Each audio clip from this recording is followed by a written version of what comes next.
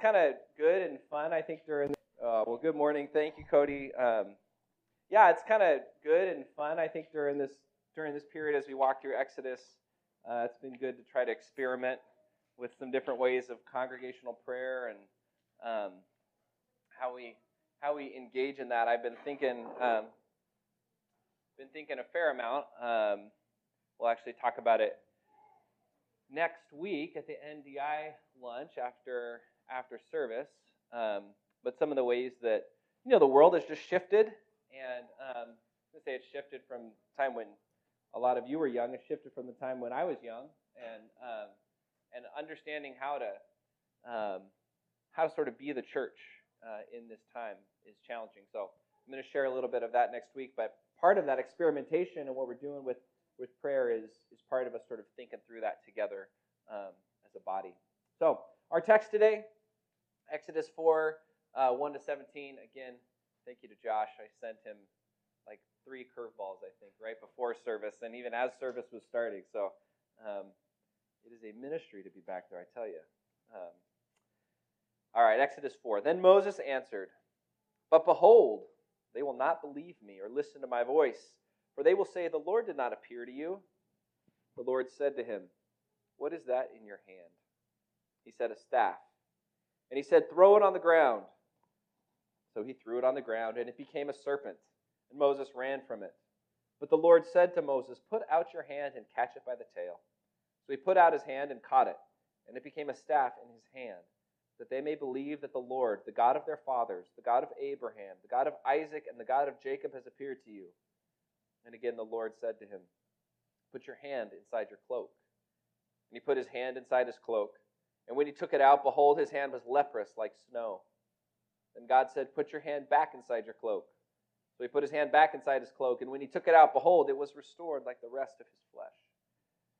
"They will not believe you," God said, "or listen to you, or listen to the first sign. They may believe the latter sign. If they will not believe even these 2 signs, or listen to your voice, then you shall take some water from the Nile and pour it on the dry ground. And the water that you shall take from the Nile will become blood on the dry ground." But Moses said to the Lord, "O Lord, I am not eloquent, either in the past since you have spoken to your servant, but I am slow of speech and tongue." The Lord said to him, "Who has made man's mouth? Who makes him mute, or deaf, or seeing, or blind? Is it not I, the Lord? Now therefore go, and I will be with your mouth, and teach you what you shall speak." But he said, "Oh, my Lord, please send someone else." Then the anger of the Lord was kindled against Moses, and he said, "Is there not Aaron, your brother, the Levite? I know that he can speak well. Behold, he is coming out to meet you, and when he sees you, he will be glad in his heart. You shall speak to him, put the words in his mouth, and I will be with your mouth and with his mouth, and will teach you both what to do.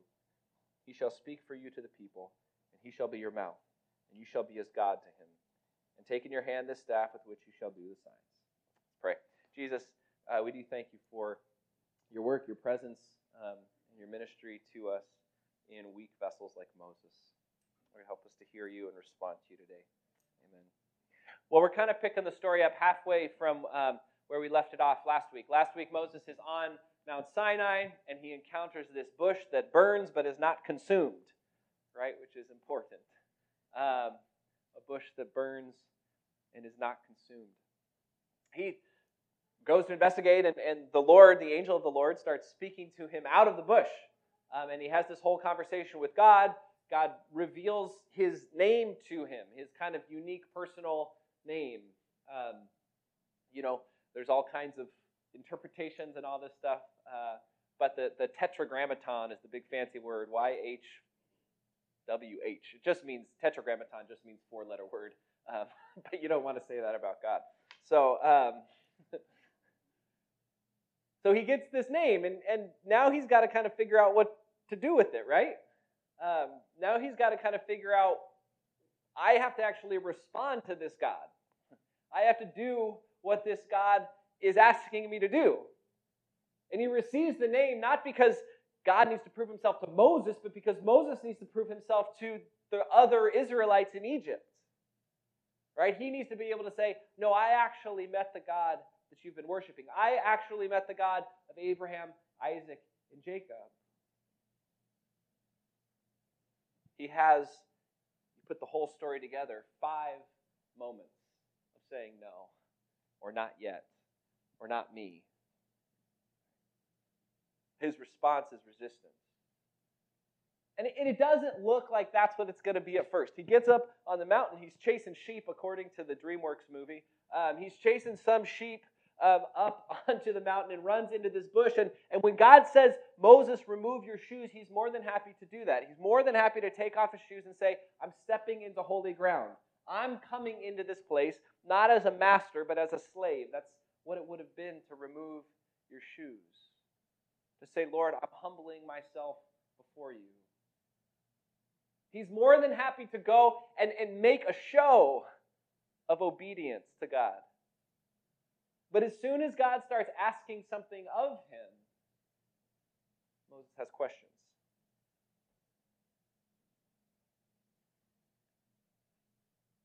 He's willing to serve. He's willing to be servile. But it doesn't appear that he's willing to obey.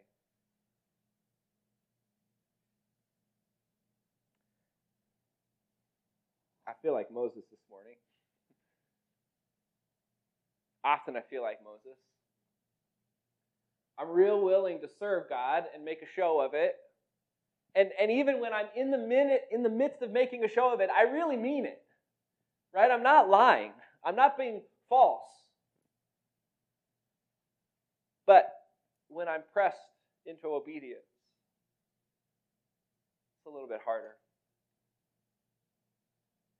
As I was reflecting on the end of chapter 3 and thinking about here chapter 4, it's the kind of thing that Cody was talking about. Like if God would just show up to me, it would be so easy to believe. Right? If Jesus would just be in my bedroom, it would be so easy to live my life. If God would just live at a little place in the corner of my house and I could go home every day and tell him about my day, and then he would be like, it's okay, you tried really hard. We'll get him again tomorrow. If I could just live that sort of life and he would be physically present to me, then I would be faithful and this thing wouldn't be so hard. But here's Moses at the bush, speaking with the angel, hearing the divine name, and it's not enough. And I think part of it is what the name actually means. It's what he actually hears in the name.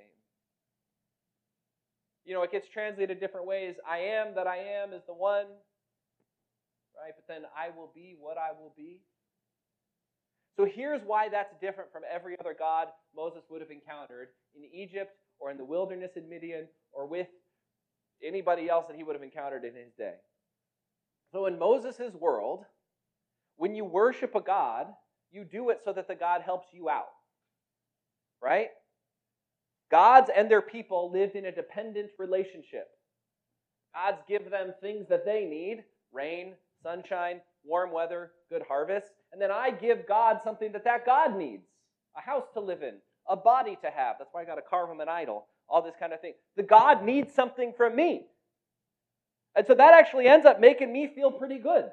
If God needs something from me, then I don't mind being in this symbiotic relationship. But the way God reveals himself to Moses is to say, guess what? I don't need you. I will be what I will be. I am what I am. I don't need you to make me a body. I don't need you to carve me something that I can inhabit. I don't even need you to build me a house. We'll get to that, but that's really for you. Right? God's self-revelation as the God who does not need us was totally new. Was totally new. And I don't know that Moses or Israel or anybody is that excited about stepping into a relationship with somebody who does not have any need of them. I called this in my own head the terrifying reality of God's independence. That God doesn't require my maintenance.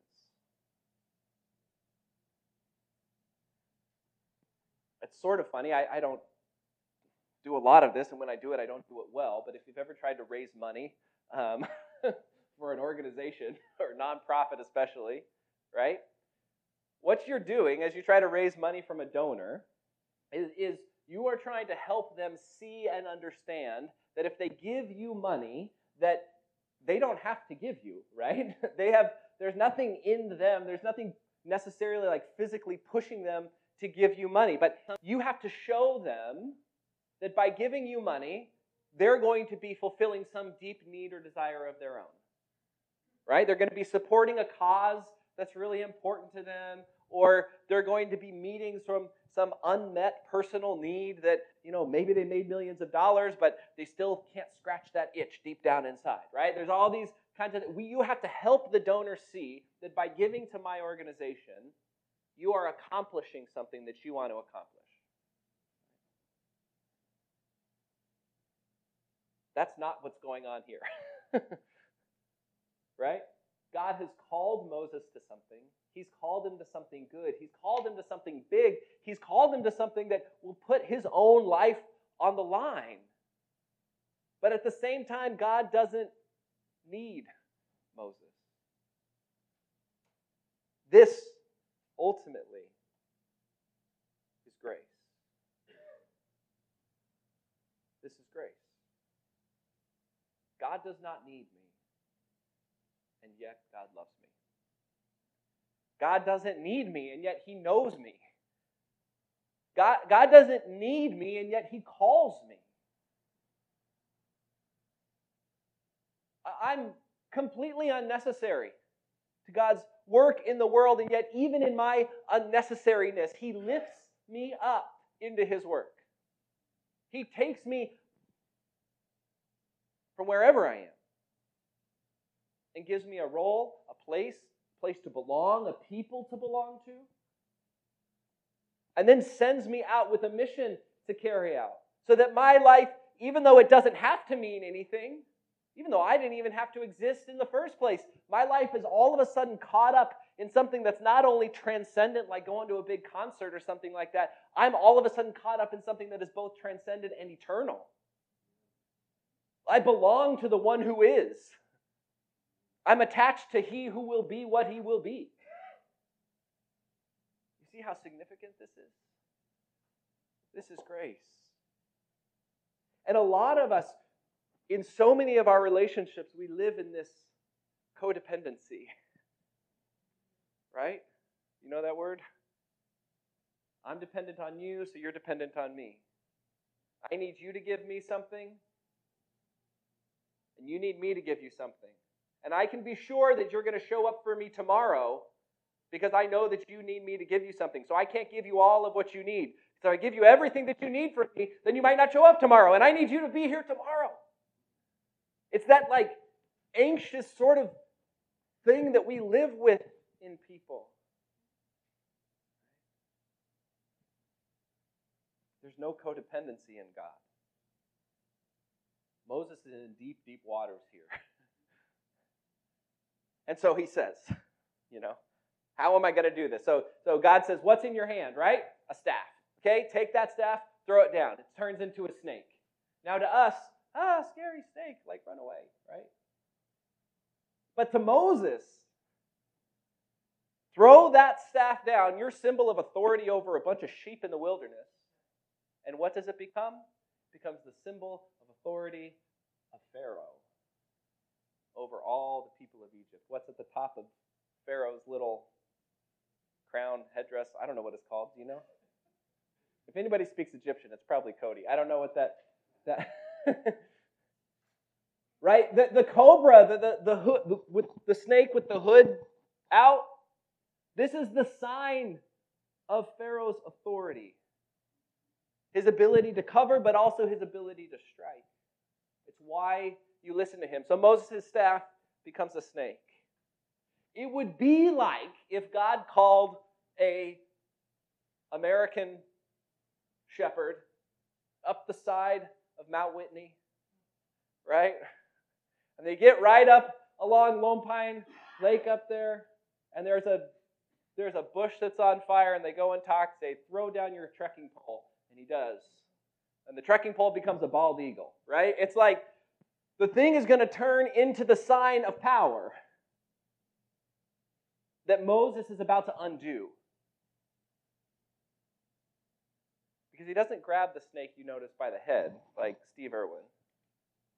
Right? He grabs it by the tail. If you're afraid of a snake, you grab it by the head so it can't bite you. Moses is not afraid of the snake. Well, he is, but he's not supposed to be. So God tells him to grab it by the tail. And it turns back into the staff. The sign it's not just a sort of random application of miraculous ability. Right? The sign is a way of saying, look, this authority that you think you live under is an authority that serves me. This authority that you think has power over the entire known world is actually a power that serves me. Remember who I am. Pharaoh is under my protection. And to push it even further, now take your hand and put it inside your cloak, and he pulls it out, and if I was Moses, it's like, man, if my staff became a snake, like, what's my hand going to become? Like a lobster claw or like a wolf's head or something? Like, I'm imagining something cool, but instead of something like cool and powerful, it's leprosy. Great. Okay. Now I got this to deal with. He's standing, and he's got an illness on his hand that they cannot heal. Right? This is a skin disease that would send you away, that ultimately Pharaoh doesn't have any power over. Moses doesn't have any power. Moses' cool father-in-law Jethro doesn't have any power over. Nobody knows what to do with this. But again, God is able to heal. What I see in those two signs, that yes, God can tear down the snake. God can also lift up the sick. Right? God also heals the outcast. God can easily make the thing that we think is a threat no threat at all. God can also take those things that have shut us off from community, that have shut us off from the people that we love, and heal and restore so that it's like it never happened.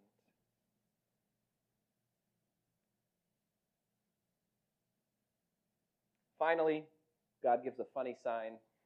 The third sign I'm going to give you is that later on, after you've already obeyed me, right, the Nile is going to turn into blood. Right? What's going on? Again, the Nile, the very lifeblood of Egypt. Right? The very thing that gave them their life, that overflowed its banks, that was regular and predictable, and yet didn't cause thunderstorms and all this kind of stuff. Like, this is why Egypt is so powerful. It's because they've got this great river. And the river allows them to have reliable agriculture and irrigate and do all this stuff and not be dependent on rain. So God comes after their lifeblood, takes control of their source. So Moses is in a position where this God that he is in the midst of discovering is one who dethrones pharaohs. And yet this God who he is in the midst of discovering is one who heals the leper. He is the source of life. He's the fount of authority. He can raise up and tear down. Moses is discovering that this God is not just a God among gods. He's not just the God of that mountain or of this desert, but he's the Lord of all. How often do we struggle with that? How often are we willing to relativize God, to put him here? God, you can handle this. You can deal with this part of me. You can deal with this part of my life. Lord, I believe you have authority over this, but as soon as you are not helping me, as soon as you're not helpful to the way that I want to live, you become marginalized. As soon as the Lord is not good for my version of fulfillment, he's no longer a part of the conversation. Well, the Lord has proven himself, I think, hopefully. Now Moses has to take a different tack. He can't say, God, are you big enough to do this thing anymore? Now he says, God, I'm too small to do this, right? So he goes from, God, I need you to show up, to all of a sudden, but God, I can't do this thing. I can't even speak. Moses don't speak good, right? And my favorite discovery this week, some scholars think probably what happened is that he kind of lost his Egyptian and his Hebrew. He's been living in Midian for 40 years. So you can imagine how this happens, right? Like you grow up and you're speaking Hebrew and you're speaking Egyptian and you're kind of around it, but all of a sudden you're out in the desert for 4 decades and you just kind of lose the language a little bit. And how are you going to go back into the court? This is his 3rd language, at least. He's going to go back into the court and he's going to make arguments and kind of these big speeches to Pharaoh, and he's not really going to have the fluency. So this whole my tongue gets tied and weak speech, it could have been any number of things. But I just love the idea that he's not fluent in Egyptian anymore, right? It's just like a totally normal thing to me. But of course, God says that's no excuse. I'll give you what you need to say at the time that you need to say it. I'm just so impressed here about the way that we handle these kinds of things in our church. I don't know if there's a community of people who speak a different language, who maybe worship in a very similar place to the place that we worship. Maybe 1 or 2 nights a week, who gather in this same spot and who we call a part of our church, and yet sometimes we allow the difference in language to keep us from relationship. Right? I'm talking about, of course, about our Iglesia Maranatha, our Spanish congregation here. And I know how easy it is to use something as simple as that as a reason not to come into relationship with somebody. But it's just so critical that we do it. And we say, Lord, I don't know how this is going to work out, but I'm just going to show up and see what you do. Right? Maybe I won't understand everything that's going on, but maybe you'll give me 50%. Maybe my presence will communicate something. But it also speaks to the way that we deal not just with sort of difficulties in our community, but the way that we deal with kind of disability or difficulty across the board. And how often in the church we elevate natural ability over giftedness and calling. We elevate what somebody can naturally do or who they've naturally been or their own history. If they're easy to get along with or they can speak in public or they know how to organize a meeting, all of a sudden we see them, quote unquote, rising up the ranks. And it may have nothing to do with what God's called them to. Friends and people I've known who struggle with speech, struggle with skill. People who've been close to me that have struggled with an intellectual disability who are the biggest possible gift to the church. Because sometimes it's not about all that we do publicly or how we present ourselves to the outside world. Sometimes it's just about our willingness to be faithful. Some of us may disqualify ourselves because of the things that have happened in our life. And addictions we've dealt with or things that we've struggled with across time.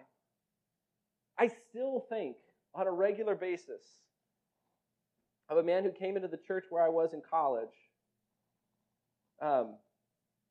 He was experiencing homelessness at the time, and some friends had picked him up and brought him in. And I was I probably shouldn't say this online, I was a really bad tither in college. My method, I would walk into church and I would give whatever cash was in my wallet. Okay? But I didn't do any prep work. Okay? It was just whatever was in there. That was my deal with God. I don't want to have to go to the bank and get ready to tithe, right? I'm thinking big thoughts. I just sort of show up and everybody's happy I'm there. This is really bad tither in college. And I was sitting there in church and my friends had brought in this guy from Point Loma. He was living in the area of Point Loma. And it's time for offerings, and the offering plate is there in the front of the church. And here he comes and clanks, $1.50 or something in coins that I'm sure he had panhandled the day before. And it was this real, like, widow's pennies kind of moment, right?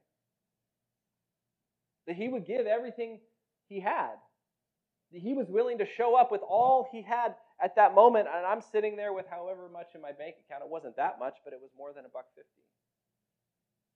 And still kind of resistant to turn that over.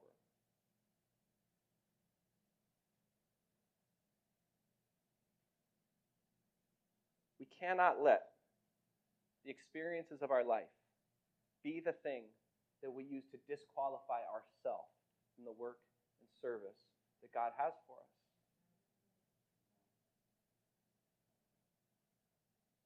We could put it in those terms. I think the terms that are more immediate to most of us is trauma we may have experienced. Right?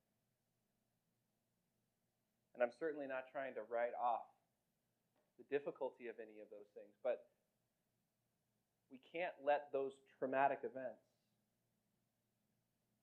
begin to narrate our lives, tell the story of our lives in such a way that we say, well, God, you're going to have to go do what you do because I just have to sit here because of this thing that happened to me.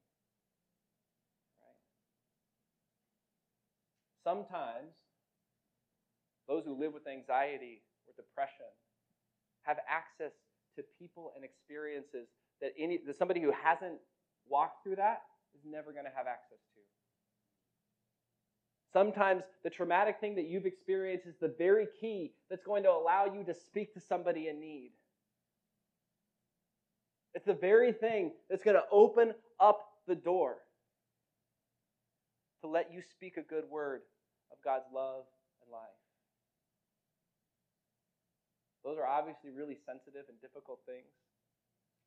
But I want us to have this sense of hope that no matter where you've been and what you've walked through, that God is still calling you. Even if your life didn't turn out the way you thought your life was going to turn out, God is still calling you forward. We'll find out next week that Moses had all kinds of things that he had ignored. But God still called him forward. For the Lord, there's no disability that keeps us from valuable service. Some disabilities reveal God's ability to heal. Other disabilities reveal God's faithfulness and perseverance. Sometimes when you come forward with your disability, what it reveals is that there is a church that still loves you. That there's a community who will come around, support, and walk with you. I spoke with a guy, not this week, but the week before, who leads a 12-step group up in Chico. And I've just been so impressed by the work of 12-step groups. The only thing you really need to enter into something like Alcoholics Anonymous or Narcotics Anonymous or any of the others, he leads a group called Serenity that's very clear about higher powers and things like that. But the only thing you need to enter into that place is a willingness to be honest about who you are and where you are, and a willingness to humble yourself. To admit, step one in the big book of AA is that you're powerless over your own problems. That you are powerless over your problems.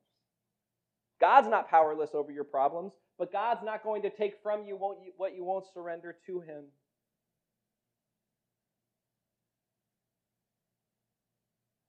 And if we don't get honest, and if we don't get humble, we just continue to spin our wheels in that same trap. Live with the same excuses, live with the same empty promises, and go back over and over again to something that we know does not give life. We've got to move beyond a church culture that's about preserving the idea that we're not broken. If we see and read Moses' story well, I think we can see that we're called in Christ to embrace our brokenness as the place where Christ begins His healing. Some of you guys may have seen it. Can you throw that picture up, Josh? This was curveball number 1 I threw him. Okay, so this is this Japanese pottery form called kintsugi. I know I'm saying that wrong, but uh, but here's what it is you start with like a perfectly good piece of pottery, right? You start with a perfectly good cup or bowl, and then it either breaks or you break it.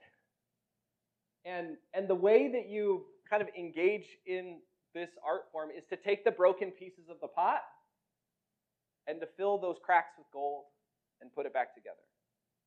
Right? So that it goes from a thing that is clay and literally it's just dirt from the ground. That's what clay is. It goes from this thing that is clay and it gets thrown out and it's got all the skill of the potter and all of that kind of thing, and that's cool. But then it's the putting back together of that thing that started good and then got broken. It's the putting back together of that thing with something precious. With something more precious than it even started as. So that what you have is an object that even though it has the exact same shape of the way that it started, now because of that precious thing that's been pressed into the cracks and the gaps, now it's actually more precious than it was at the beginning. And in fact, it takes two craftsmen or one craftsman two times to do this kind of work, right? The original craftsman who makes the cup, and then the restoring, redeeming craftsman who puts it back together.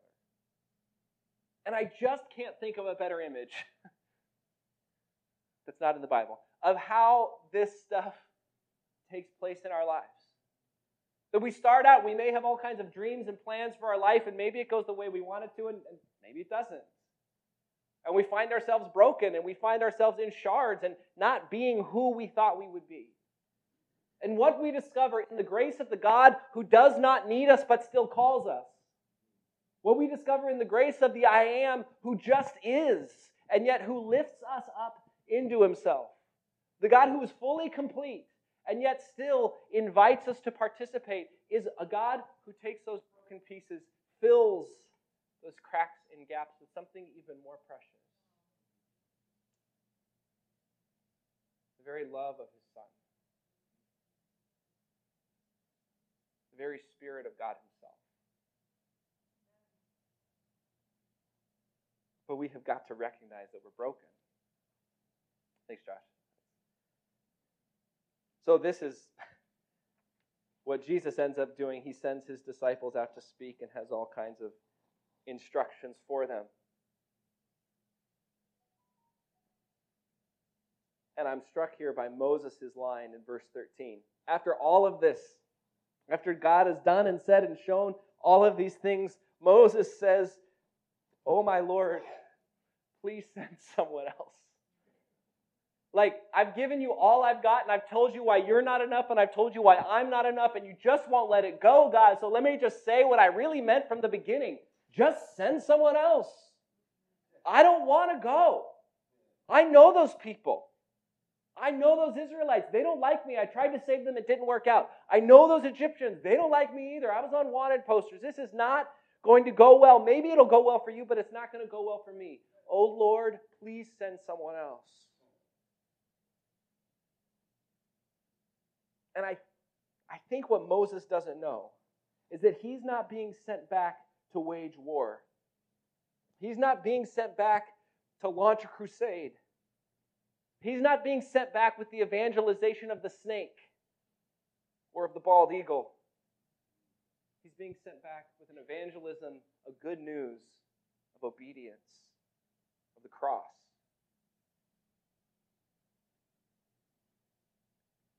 So maybe the rescue and the promise this morning is that you can let go of that version of yourself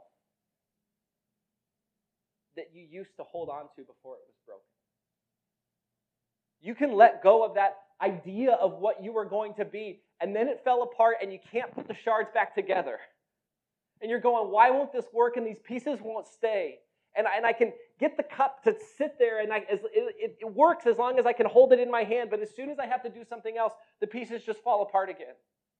And God's saying, look, the rescue is you don't have to be holding that thing together anymore. You get to be who I say you are, not by your willpower, but by my grace. I am what I am. I love you, and I've called you.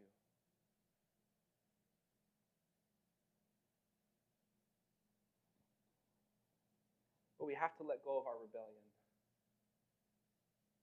We've got to let go of that line, oh Lord, just please send someone else.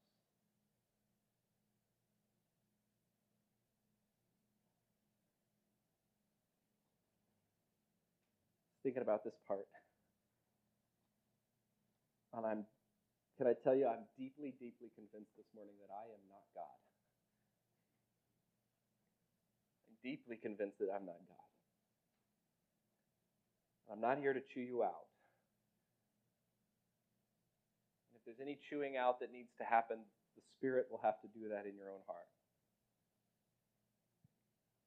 The question for me, and for you if you want to join me, needs to be this: what's next? How does God want me to move? What is the nature of my rebellion against God? How am I refusing to say yes? Because God's called each of us, whether we are disabled or not, and guess what? We're all disabled in some way. Whether we're weak or not, and we're all weak. Whether we're broken or not, and we're all broken. He's called all of us into His service. And it's why I, curveball number 3, changed the reading from Romans to Ephesians this morning. Because it says that God gave these people to equip the saints for the work of ministry, for building up the body of Christ, until we all attain to the unity of the faith and of the knowledge of the Son of God, to mature manhood, to the measure of the stature of the fullness of Christ. Did you hear that? Every one of us is called not to be successful according to our own definition of successful. Every one of us is called to do the work of ministry, to build up the body of Christ, to attain to the measure of the stature of the fullness of Christ.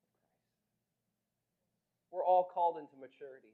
We're all called to fullness and wholeness and lives of absolutely overflowing love. And God will give the church what it needs to do that work.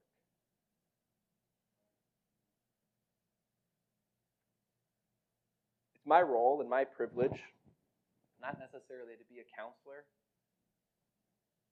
but to listen to God with you. If you're ready to say, look, I don't know what God is calling me to, I will say, I don't know either, but let's go sit down and get quiet and talk and listen.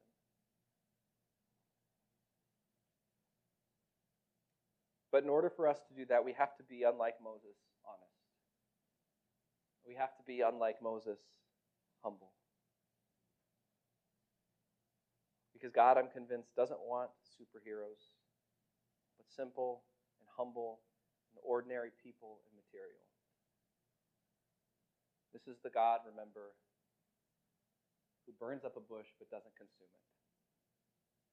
Who every week, again, by grace, not by magic, fills bread and the cup and makes Himself present to us.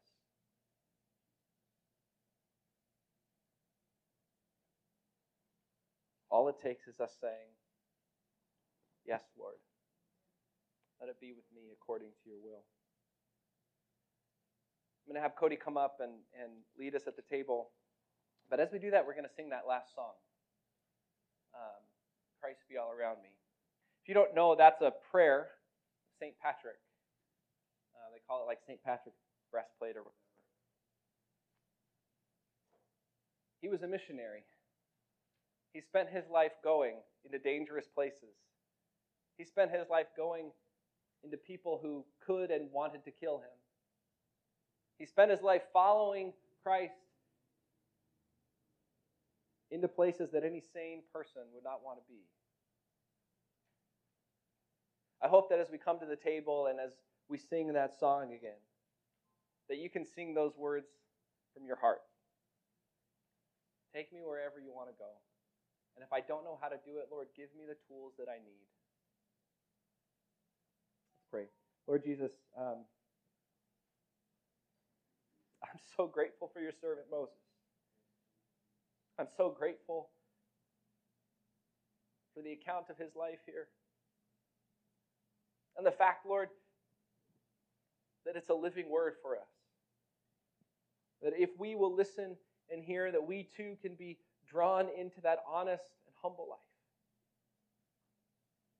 In the hope and the knowledge that you not only call us, you equip us. And that even though you don't need us, you love us. Help us, Lord, to live in that today. Amen.